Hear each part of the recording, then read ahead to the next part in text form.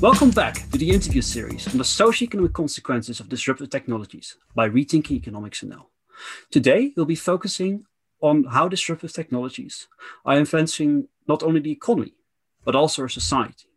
And for that, I'm honored to be able to introduce two world-class experts that have had an enormous influence on me. Firstly, with me today is Andrew McAfee, who is the co-founder and co-director of the MIT Initiative on the Digital Economy and a principal research scientist at the MIT Sloan School of Management. He studies how disruptive digital technologies, are changing the world. Related to this, he has co-authored Race Against the Machine, The Second Machine Age, and Machine Platform Crowd. Beautiful books, I have to say. With Erik Brynjolfsson. And together with Erik Brynjolfsson, he is also the only two people in the world who is both on the Thinkers 50 list for the world's top management thinkers and the Political 50 list, of people transforming American politics.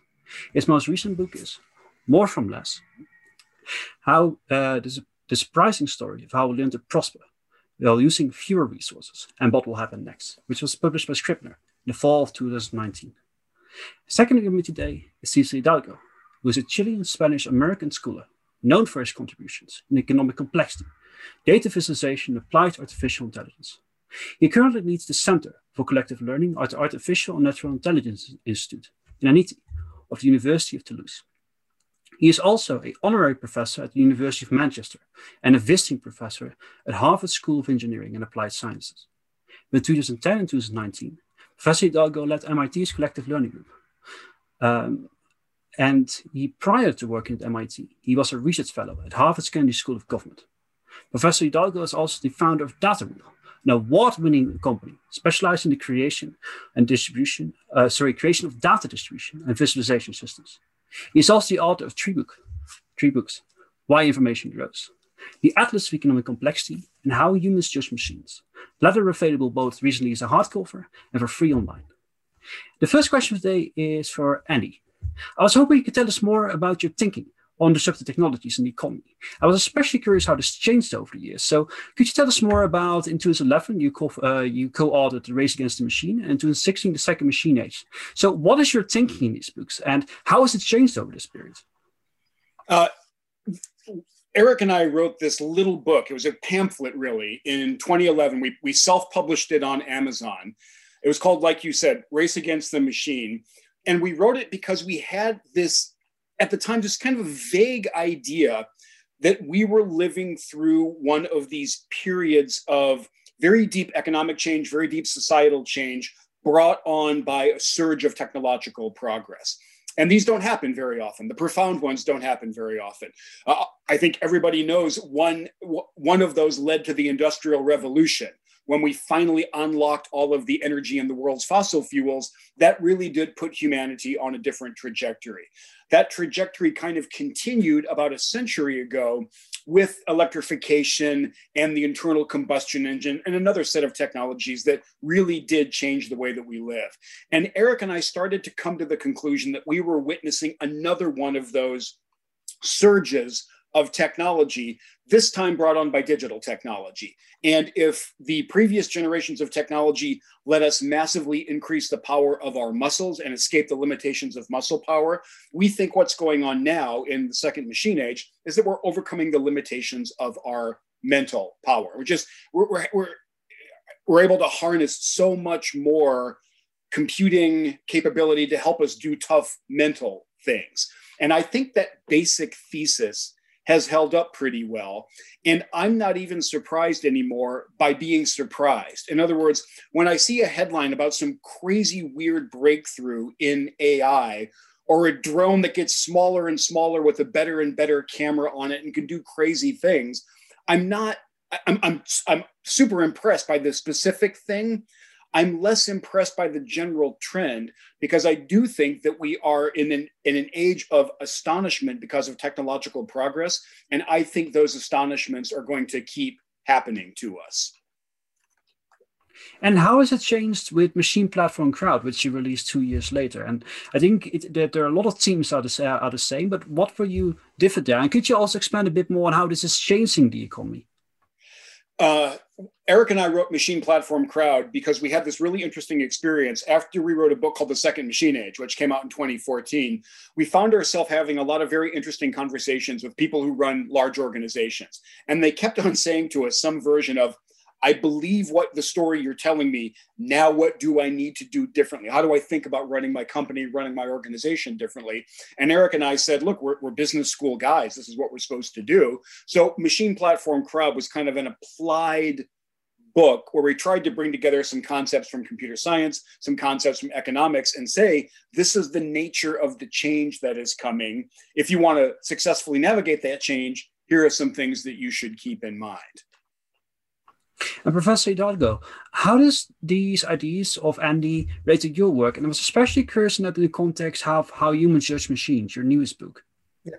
So I think, first of all, I agree with what Andy has said and has produced in his work. I agree that we're in an age of transformation, but I think my work has been a little bit different in that even though that transformation is there, and I do believe that technology is an important agent of change, geographically, when we look at it, it is very uneven where it happens. And there is that question, therefore, that if technology is this agent of change that is transforming society, and if knowledge in principle is something that can be copied infinitely, or why, is it so unevenly distributed? And why, are these transformative events concentrated in space and they spread so slowly? So a lot of my work has actually focused on like the social implications of technology as well, how technology or knowledge transforms society, but also trying to understand why it happens in some places and not others, And the work on economic complexity in part is a way to kind of like acknowledge that reality by using some math that helps you take the idea of a production function in economics and say, well, instead of thinking that capital and labor are the factors, can we learn the factors directly from the spatial distribution of data? And if we do that, can those learned factors tell us a better story about, why there is geographic unevenness in economic outcomes? And that's a little bit of what we did then. But more recently, I've been now focusing on work on also trying to understand how this technology is being perceived, because through the work that I did in economic complexity first, I engaged in the development of tools, and I created a company, that creates data distribution systems. And I started to go through a different path, and the academic always likes to comment on the world, but building stuff, it's a very different story. And as I started to build stuff, I started also to worry about how people engage with the things that you build. And I started to realize that if people reject the things that you build, not because they're bad or not because they don't work, but sometimes because they have a different perception of reality or they're coming from a different place, you're going to fail anyway. So I became interested in how people perceive technology, what shapes those perceptions. And that started to happen also at a time in which AI was growing and the backlash against AI started to grow. And when that happened, I saw, well, there is a huge gap here because nobody's asking themselves the question, am I even judging this technology fairly? Are we just kind of like bashing on it because it made a mistake? Or are we bashing on it even when it makes less mistakes than humans? And I thought that there was kind of like an intuition that might be happening, but there was no data that we could use to grasp onto that. So that's why we embarked in this, it was almost like a 4-year journey of collecting data. It's more than 80 controlled experiments that we run to write this book and to try to understand, how people perceive technology, with a hope to understand, how they would accept it, how they would adopt it, and then also what these lessons about how we perceive technology tell us about how we perceive larger systems, whether it is, machines that are made of people, like bureaucracies, or, machines that are made of parts, like the ones that we usually tend to think of like machines. And I want to just highlight that Cesar is homing in on, I think, the two most important questions that we need to get smarter about. The first one is exactly what he was just talking about. How do people judge machines, technologies, the systems, the tools that are presented to them? Because like we see, that judging does not always go as smoothly as we would like. I look at vaccine resistance in America and many countries around the world. And if we don't convince people of the factually correct things.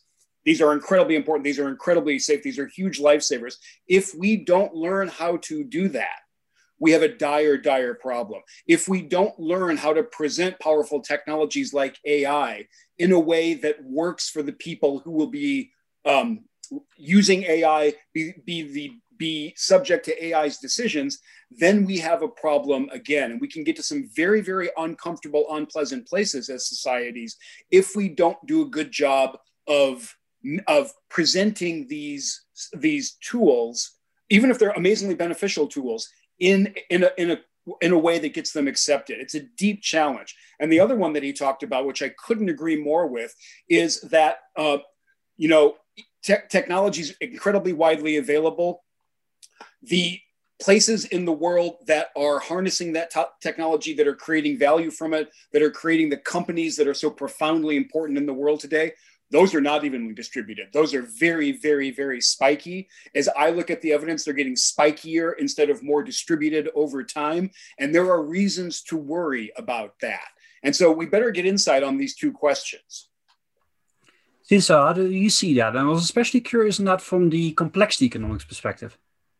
Well, so on the one hand, like knowledge is the thing that is hard to copy, and we've learned that like knowledge is heavy, and it moves as people move and they form social networks. And those are very slow processes. I've just moved to Europe. I'm starting to get to know people. Maybe in 5 or 6 or 10 years, I'm going to have an impact here. And it might be small. I'm just one person, moving to a new place. So that's one thing. But on the other hand, what we have is that technologies in some way have this property that they're labor saving. That's a little bit of kind of like the basics of technology. Yeah. Like why do you want technology? Because you can jump faster, you can lift things that are heavier, and more, it's about saving time. It's about kind of like being able to do more with less, as Andy puts in the title of his book. Now, when that happens, because technologies are scalable, it means also that even though they're a source of wealth, they must be also a source of inequality, because they allow few people to serve many. And if we take a more anthropological definition of money, money is just like a unit of favors that are exchanged. So how many favors do I owe you or you owe me? That's how much money like you save or you have. And in that context, some people can make many people a favor. So Google is making many people the favor of like, hey, you want to find something on the internet? Come to my little box. You can do it. I do that favor for you. And then there's tons of people that are paying to show their stuff on that box to them. And they have a super scalable business model that would have been impossible in the era of the newspapers, or that would have been impossible in other communication technologies. So that also puts us kind of like in this very awkward position in which knowledge is growing. The ability to accumulate knowledge in an applied setting, like to create products, it's very spiky. It concentrates, not only because of knowledge diffusion problems, also because of economic problems. It's hard to compete also. Even if you can figure out how to do it, it's going to be very hard to kind of like get market share and grow and keep on hiring people and convincing advertisers. Let's say if you're a search engine, to advertise with DuckDuckGo, not with Google, that is already dominant in the market.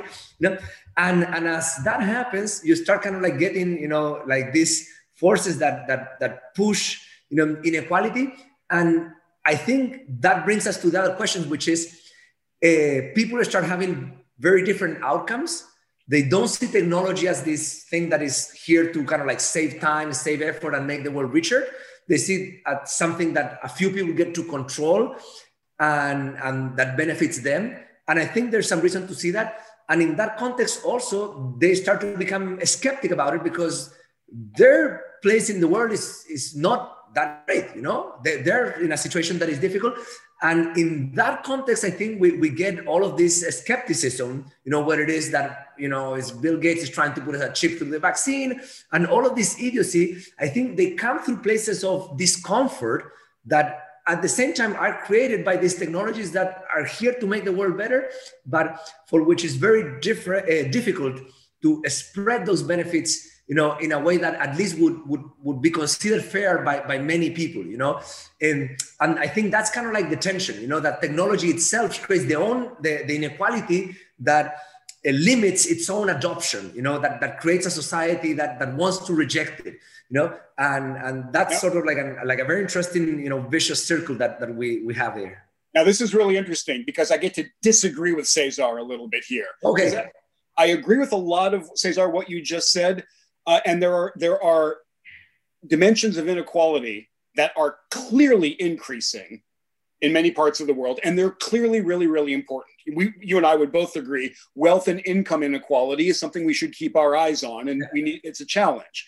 There are other really important dimensions of inequality that are collapsing around the world, and where the fortunate and the people at the base of the pyramid are actually coming closer together in a way that we've never seen before. My favorite examples of this are health inequality.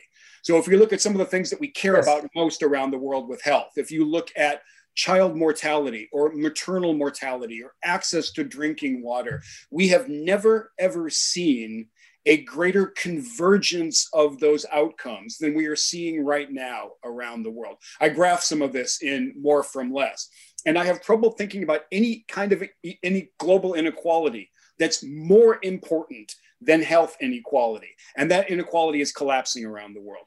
Going along with that, this unease with technology that Cesar was doing such a great job of describing, I think this is largely a rich world phenomenon. I think it is largely a phenomenon of people who were used to be in the middle class in the rich world, who are correctly seeing some real challenges to their livelihoods. I think the elite conversation in the rich world that Cesar and I are both lucky enough to be part of, in general, that is a sharply negative conversation. If you go ask people, I would say almost anywhere in the bottom half of the global income range, what do you think of technology? They will say, it's fantastic. Please, we want more as quickly as we can possibly get it. So I don't want these discussions about the negative consequences are important. I think on a global basis, they're actually kind of narrow. Yeah, so let me agree and disagree a little bit too. So I agree, that there are important forms of inequality that are being reduced, and the ability that we've had to generate, growth and wealth to get people out of poverty over the last 20, 30 years is remarkable. So I agree with you and with Max Roser and with Steve Pinker and with Hans Rosling. And I'm a big believer also, part of my research has focused so much in growth, because I also believe that it's not just about distribution. It's about that economic growth that comes from technology that lifts people up. But at the same time, I engage a little bit with the psychology of the phenomena. And I see it, both in rich and in poor countries, just to give you an example of a rich country example of, people being narrow-minded. A very good friend and colleague of mine, a few days ago, actually, comes to me when I was in the US packing with a box that he wanted me to bring to Europe, for someone, and I said, put it on the mail. Well, this person, mid-30s, American, very towny type, didn't know that USPS sent packages outside the US because it is USPS, it's for the US. So you can have kind of like that narrow-mindedness depending on how much you've seen of the world. And I think the point I'm trying to make there is that the perception that people is going to have depends on the opportunities that they had. So maybe 30, 40 years ago, I would agree with you that the condition for many people was worse, but their ability to be aware of what was going on in different parts was also diminished. And as those conditions improved, for instance, the social phenomena that we've seen in Chile a lot, recently, and the social protest and the eruption, it was, it could be told as, people in extreme poverty, but in reality, a big part of the social phenomena was people that were first generations, that they went to the university. They told them this idea that, well, if you work hard, you educate yourself, you are not going to be like the previous generation. And they find themselves, graduating from college, having jobs that don't pay better or in comparison, and a very difficult, life with a lot of competition of people in a similar situation. But they're much more aware of, the world. They're much more educated. They have ability to understand things. So I do think that those two things, in a way, counterbalance each other, because as the world gets better, but also as our perceptions get wider, you're able to kind of like see things in which you're going to perceive forms of inequality that before were invisible to you because you didn't leave the town, you didn't leave the village, you didn't know that USPS, mailed abroad. So I agree with you on the fact, but I do think that the perception has a component in which, that runs in the opposite direction as people become more aware, even in the less developed countries, they also start seeing kind of, the systemic difference that sometimes they were invisible to them. And it's a reality that is more complex and difficult to accept sometimes.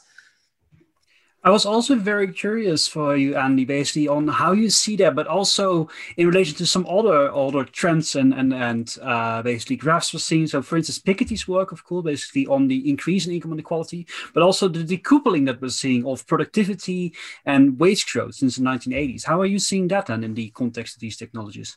There's a huge amount of debate among the smartest economists that I follow and that I try to learn from about exactly how pronounced those phenomena are.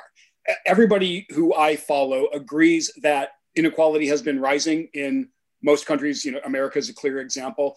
Most people agree that there has been a divergence between productivity and pay, at least in America, for some kinds of workers. And it's pretty clear that more of the income is going up to the top. I forget if it's the top, 10 or 20 or 25% of earners, but in general, there's kind of a group that's doing fine and pulling away, and another group that's holding steady or in some cases even falling behind. These are absolutely things that we need to worry about. I'm even more worried about what Cesar talked about first. The geographic distribution of our economy is changing. It's changing in the direction of concentration. And I have trouble telling a happy story where a bigger and bigger percentage of the GDP of America or the Netherlands comes from a smaller and smaller number of hectares. That there's a problem with that for the very simple reason that there are people living on those pieces of land that are getting left behind, that are not economically viable anymore. And Cesar and I both know that as a rule, economists are not, they don't lack confidence. They think they have a very good toolkit to analyze problems. They think they have a good toolkit to address problems. When it comes to this problem of increasing geographic inequality in economic activity, most of the honest economists I know say our toolkit, the things that we know work, our toolkit is not very good for addressing that problem. And figuring out what to do about that and spreading back out the economic growth, there's a lot of work, there's a lot of activity. While all that's going on, our economy just gets spikier and spikier. So let me add something to that. So I've been advocating for the last 15 years and working on trying to get economies that are less developed to go into knowledge-intense sectors. The product space is like, well, what's the best way to climb that complexity ladder? Economic complexity is about like, well, what is the knowledge intensity of your economy and how you can measure it and so forth. But during that time also, I became an entrepreneur. I have a company with 26 people and so forth. And I must admit that a lot of the lessons that I learned about, business and economics, I learned it by being a CEO and a manager, and this is a lesson that I've been thinking a lot about recently, which is, I think, very important. This lesson is about the fact that knowledge-intense economies can be very cruel.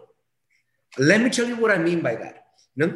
So let's say you have a relatively not knowledge-intense sector, like a fruit packing plant. Okay, so there's a conveyor belt, there are boxes, there's peaches, the peaches need to be put into boxes, they need to be checked and so forth. And you have many people that are putting peaches in boxes. Now, what's the marginal cost of training someone to become part of that job, to including someone?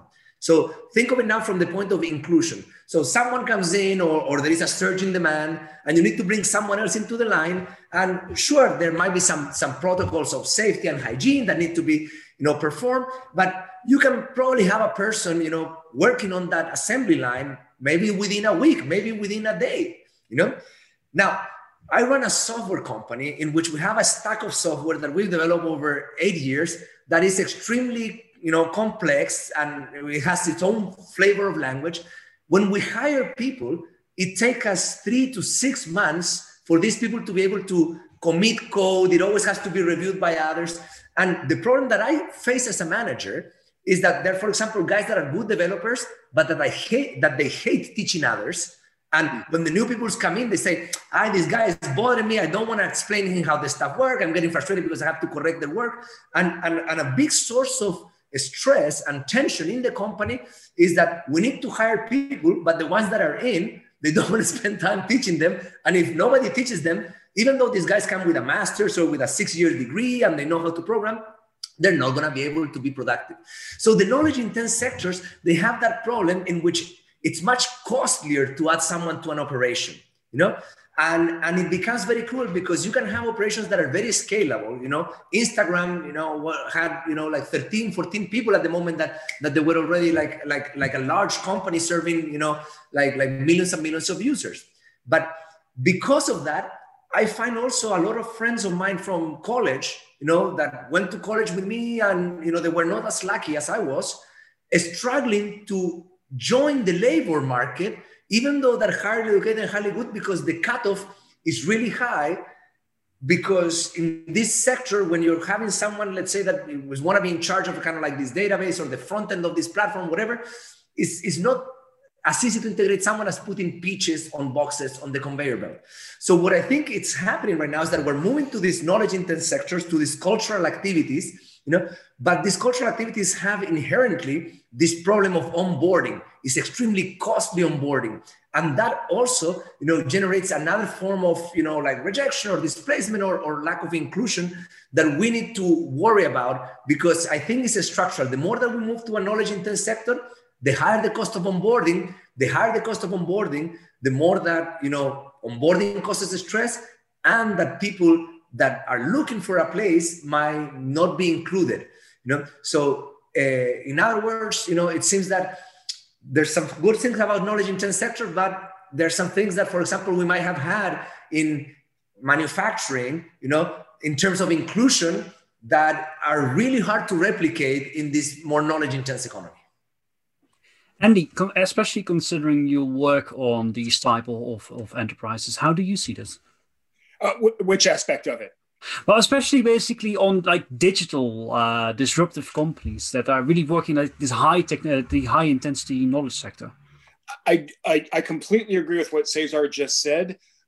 For several decades after the end of World War II, our economies had a bottomless thirst for unskilled labor. And when I say unskilled, what I basically mean is not formally educated beyond a high level.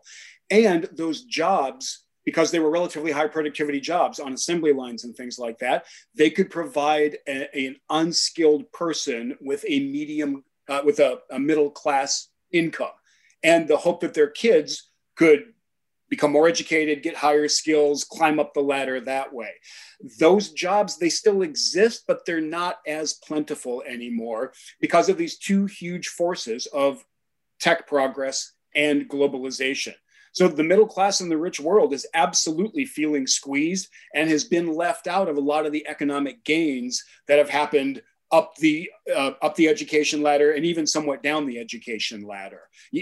And we should not pretend that that's not the case. And to ask you a quick follow-up on that, how do you think that we can create a more inclusive society, so to say, where we can, this technology that we're describing, that it's to some extent creating this inequality, can actually help with alleviating this inequality? The first person that won the Nobel Prize in economics was a countryman of yours. His name was Jan Tinbergen. And one of his great quotes was that inequality is a race between technology and education. Technology, like we've been talking about, tends to increase inequality, all other things being equal. The great leveler is to give people more skills. And over time, we have done, the average skill level has gone up in most countries around the world. If that is not working really well, my first solution is to re-examine how we're educating people and do better at it. The one line that I like to use all the time is that we're doing a great job of educating the kind of workers we needed 75 years ago. Okay, well, let's stop doing that. It's a more knowledge-intensive economy. We need very different skills. We have some idea what those skills are.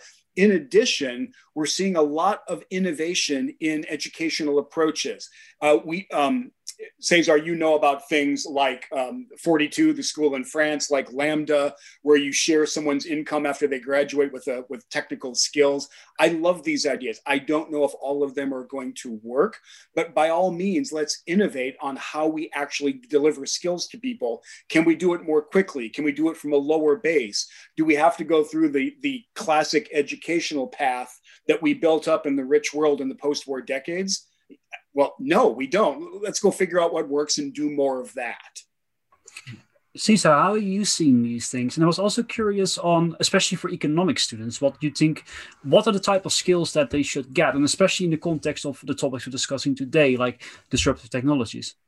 Yeah, so let me address the first part of the question, which is, okay, so we have like these forces that are pushing inequality, like what to do about it? And I agree with Andy that, education is important and should be promoted. But I do think that there are forces here at play that are extremely strong and in some way, invite us to think more creatively in two directions. The first one is that during the last, century, and especially during the last 30, 40 years, we have been able to create solutions and business and technologies that are so scalable that they can serve billions with teams that are relatively small, that in that world, expecting that everyone can be included, in the production side of the economy, might be naive, but at the same time, there might be a lot of value of keeping people engaged on the consumption side of the economy.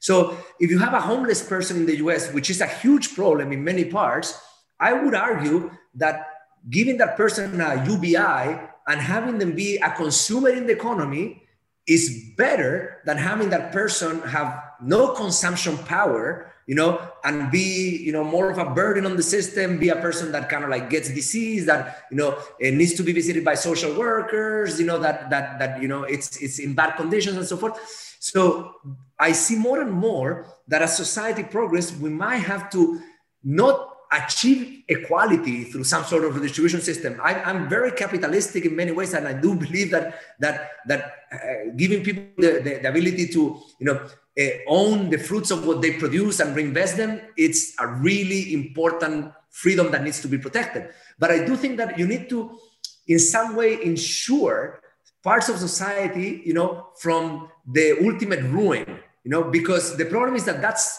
in a society that you don't have, like good ways to stop that ruin from happening, that becomes an attractor. It's not a place that people bounce off from, Once you have like no friends and you're in the street, nobody wants to even talk to you, like you're smelly and you look like someone that is scary.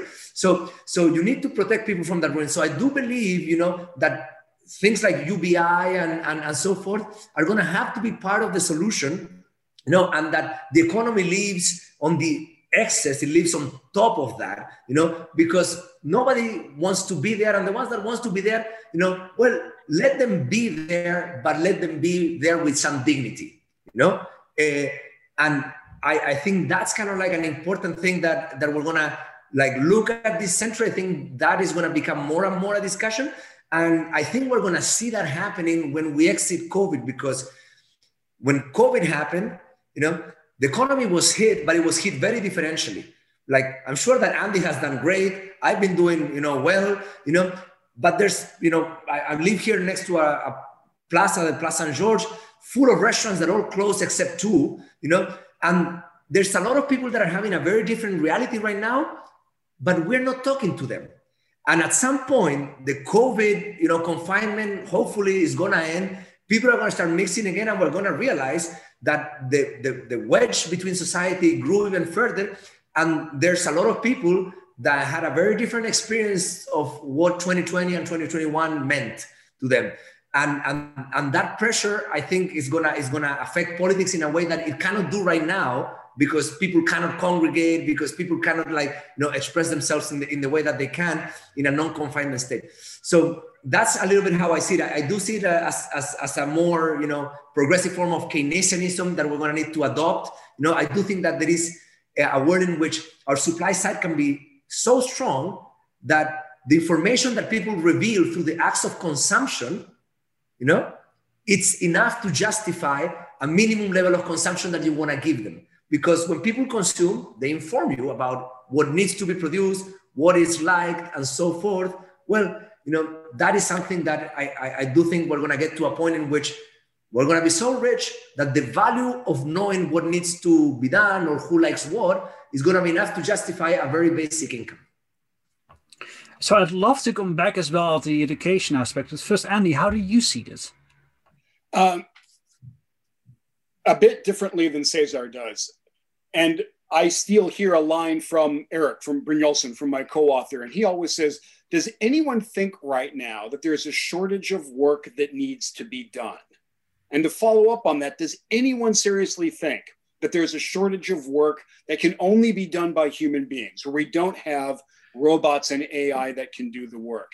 And when I hear Erik phrase it that way, it becomes incredibly clear to me the problem that we face is not a shortage of useful, societally beneficial work for human beings to do. We're in a very strange period right now because of the pandemic, where we literally cannot be close to each other because there's this deadly disease going around. Great, we're going to get past that. Let's all assume that the vaccines appear to work spectacularly well. So we're going to get back to a more normal economy. In that normal economy, is there any shortage of work that needs to be done? I think about the energy transition that we have to get through, and that we have to get through very quickly. And I think about the jobs that would come if we were intelligent about that. I think of the poor job that we do in America of taking care of some of our most vulnerable populations and the work that could come out of that. So I am not worried about not having enough work to go around and therefore needing a universal basic income. I'm worried about creating the right conditions so that people can get matched to the jobs and the work that need to be done and be part of that world of work, which I believe is actually incredibly important for a person's dignity and sense of community and sense of belonging. Ask you a quick follow-up on that. Do you think that everyone is able to do those jobs? Because I can imagine that although we're seeing that far more people are getting university education and such, I can imagine that AI is also to some extent creating more upper level and lower level jobs. So do you think that that's an issue, or that it's not an issue at all?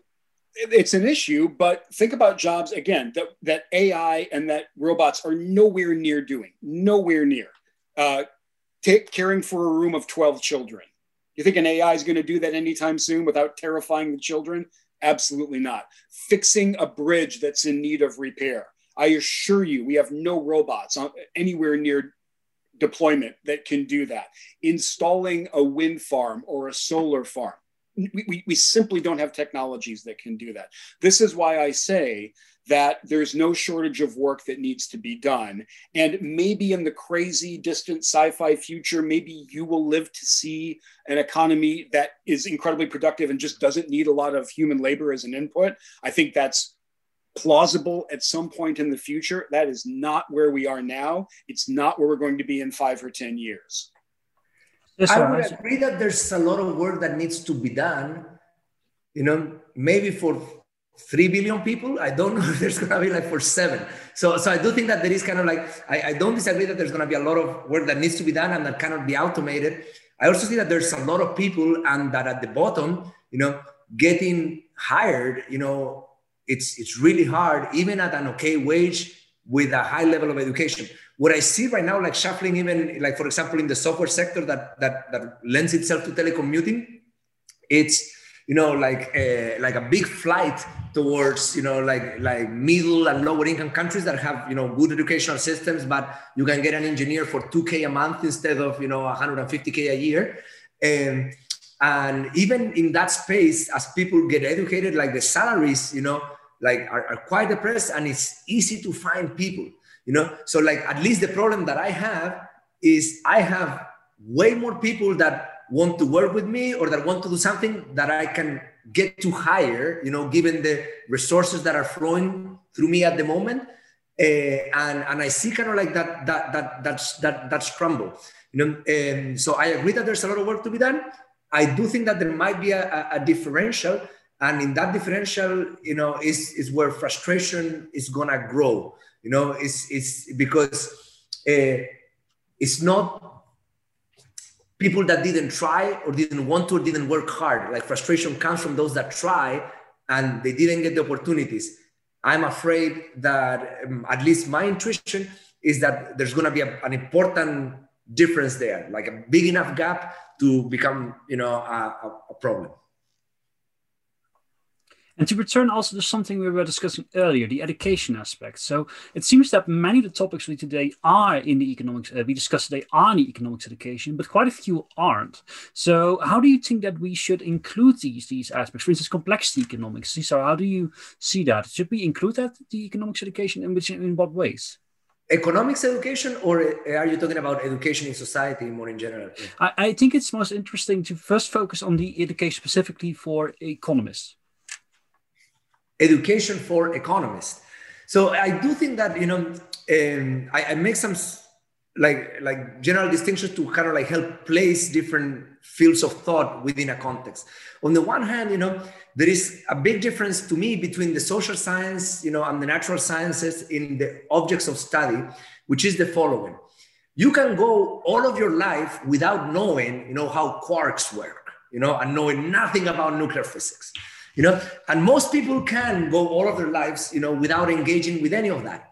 And natural sciences has a lot of that, when you look at cell biology, genetics, astrophysics, but in the social sciences, we deal with things that people that are professionally trained or not have to deal with.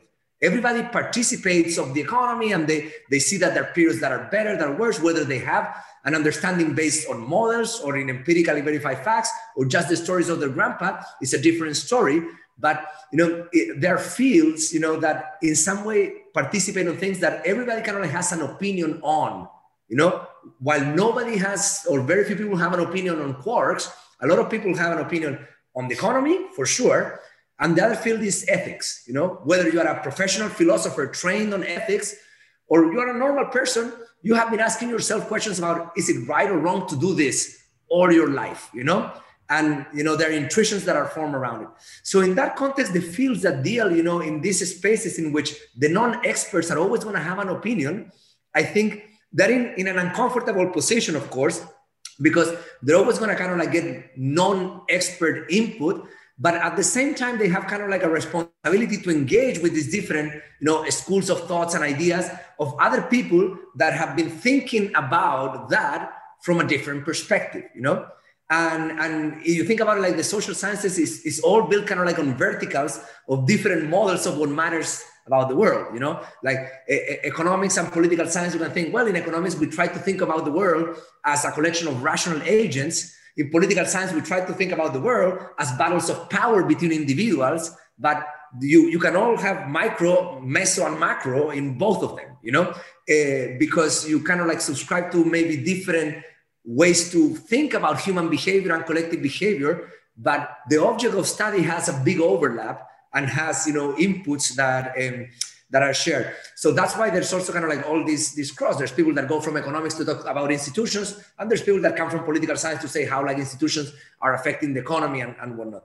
So I think in that context, it is important to stop the identity academics that we now suffer, in which there is this shared subject, which is society. There are all of these approaches to look at it from academia. And there's all of these people also outside academia that in some way they have a valid lived experience from where there can be insight, there can be wisdom that we can draw on, and how can we, make sure that we continue advancing knowledge in the best possible way without using our quest for the search of knowledge as a signaling mechanism to try to tell to others to which academic community we belong or we identify with.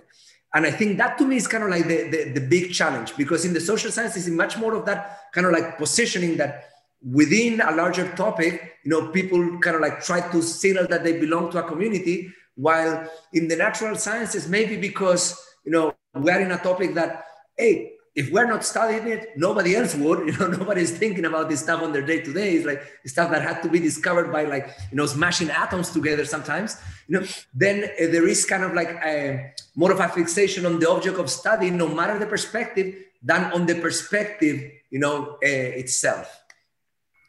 And for Andy, basically, I was very curious in your take on this, but also especially basically what I think it also is that basically the different disciplines have to combine it and such that a lot of economists will be not that familiar with disruptive technologies, and they will have you'll get like a basic understanding in your education, but it will not focus on it, like really what will be the effects, basically what are the AI scientists saying and such. So what should they know about that, and how do you see it in the education? I'm actually not a formally educated economist, so I'm not going to opine on the education over there. What I can say, though, is the economics papers that I read, I find absolutely fascinating. And the methods in the discipline have changed just in the time that I've been following the literature. The empirical toolkit has gotten a lot bigger to investigate questions. The scope of the discipline has increased a lot. And I read a lot of, fascinating stuff about the economics of crime or about algorithmic bias and fairness. These are really important questions. And I think the discipline overall is doing an admirable job of tackling them. Cesar, are you seeing this? Second? So how are you seeing this? No, yeah, I do think like in economics you find like amazing work and amazing people. So that's no doubt. You do find that a lot. But going back to kind of like your original question, if we think about also the disciplines not in terms of kind of like the model of human nature that they subscribe to, economics, whether we want it or not, is kind of connected a little bit to money, and money, whether you want it or not, is a technology. So in some sense, it is a field that is defined by the study of a technology, if you look at it from that foundational concept, So I do think that the study of technology and economics are intertwined, from the beginning, since money is a technology. And in some sense, that's, I think, maybe why economics has been a successful field from which to study the effects of technology in society, at least, when it relates to like productive activities. And what do you think will be most important for economists to know about the currently disruptive technologies as AI? I think they need to learn how to use some of these methods themselves. Some of the coolest papers that I see have combined more traditional techniques with machine learning to go poke at the things that economists are interested in. So, economics is a really expanding discipline. The toolkit is getting bigger. That makes Cesar's point more relevant. Training up to become a first-rate economist, this is actually a long, really intense discipleship to get your arms around the tools. So it's going to take time, and it's going to not be open to everybody. Now, we can all benefit from knowing a little bit of basic economics, but professional economist is kind of daunting these days, I think. Yeah, I think that further in this series, we'll also have an interview with a group of basic computer scientists that are really applying the methods of economics, of reverse game theory, to really find basically how to build markets and such. So I think that basically listeners that are, or viewers that are interested in this, they will get a bit of an idea on that. Cesar, how you see this? I agree with Andy, and the way that I see this is that math is not science, and that's a good thing. And the reason that that's a good thing is that mathematical methods usually, tend to play the field, they go around. So the idea of, like dynamical equations, for instance, which, it was very popular, in classical physics, and that's how you solve systems of dynamics and kinematics. Then, was adopted in economics and models of economic growth and coupled differential equations and so forth. Then, statistics, made it into economics. And I think over the last 20, 30 years, this empirical revolution has been a statistics revolution, that has been very important. But I do think that machine learning is something that's going to contribute to a change too, because it provides a lot of tools that are very interesting to look in particularly at macro problems. Like machine learning excels when there's a lot of data, and you're trying to understand macro phenomena, and you're trying to predict and look at trends and so forth. The work that I've done, one way that I communicated, for example, if I'm talking with computer scientists, is like, hey, what I've been doing is applying machine learning method to understand the economy at the macro scale. The product space is a recommender system, and economic complexity is dimensionality reduction applied, to specialization matrices. These are tools from machine learning that when we apply to economics, they also work, and they should, because that's the nice thing about math, that, dynamical systems, they work in physics, they work in chemistry, they work in ecology, and they work in economics. And by the same token, we should find machine learning tools to be useful in all of these domains. So I do think that there is an opportunity now to expand, the way that we look at economics, or to answer some of the same problems through a different perspective, and maybe even discover some new problems by using this new toolbox that machine learning and AI are bringing to the table. So considering time, we have about 5 minutes left. I think we have to move towards the closing question, and we do have then quite a few minutes for the answers there. And we always have the same one in this series, and that is, if there's one thing you could say for students of economics watching today, what would that be? And I think it makes most sense to do it in the order of the first questions as well. So first for Andy. Go investigate real world problems, right? We have the discipline of economics has a really important way of looking at the world and a way of thinking through questions. The mathematical, the statistical toolkit, the technological toolkit for investigating those questions is getting better. The data available are getting better and richer all the time. Go work on an actual question that somebody out there cares about, and spin up on all the latest methods, all the latest and greatest papers that have been written to serve as a model for how you should go about doing that work. And do you have any recommendations how to best find the real world problems to tackle? No, I have no idea how to do that. Just I've stumbled across mine by luck, it feels to me all the time. I think that's the same for me. Cesar, what is for you basically the one thing, if you could say one thing to students in economics watching today, what would that be? I would say, be nice. And the reason for that is that if you want to engage in a creative environment, you have to let bad ideas grow, mix, mutate to the point that sometimes bad ideas become good ideas. So one thing that I did learn, like at a place like the Media Lab that work in this intersection between technology and the arts, was that some of the most successful entrepreneurs that I met, and these were people that made it big. They made, like video games that sold, millions of copies, and they were loaded. They were, some of the least rational people that I met, and some of the most emotional people that I met. And they were kind of like, I want to do something that made people feel like this.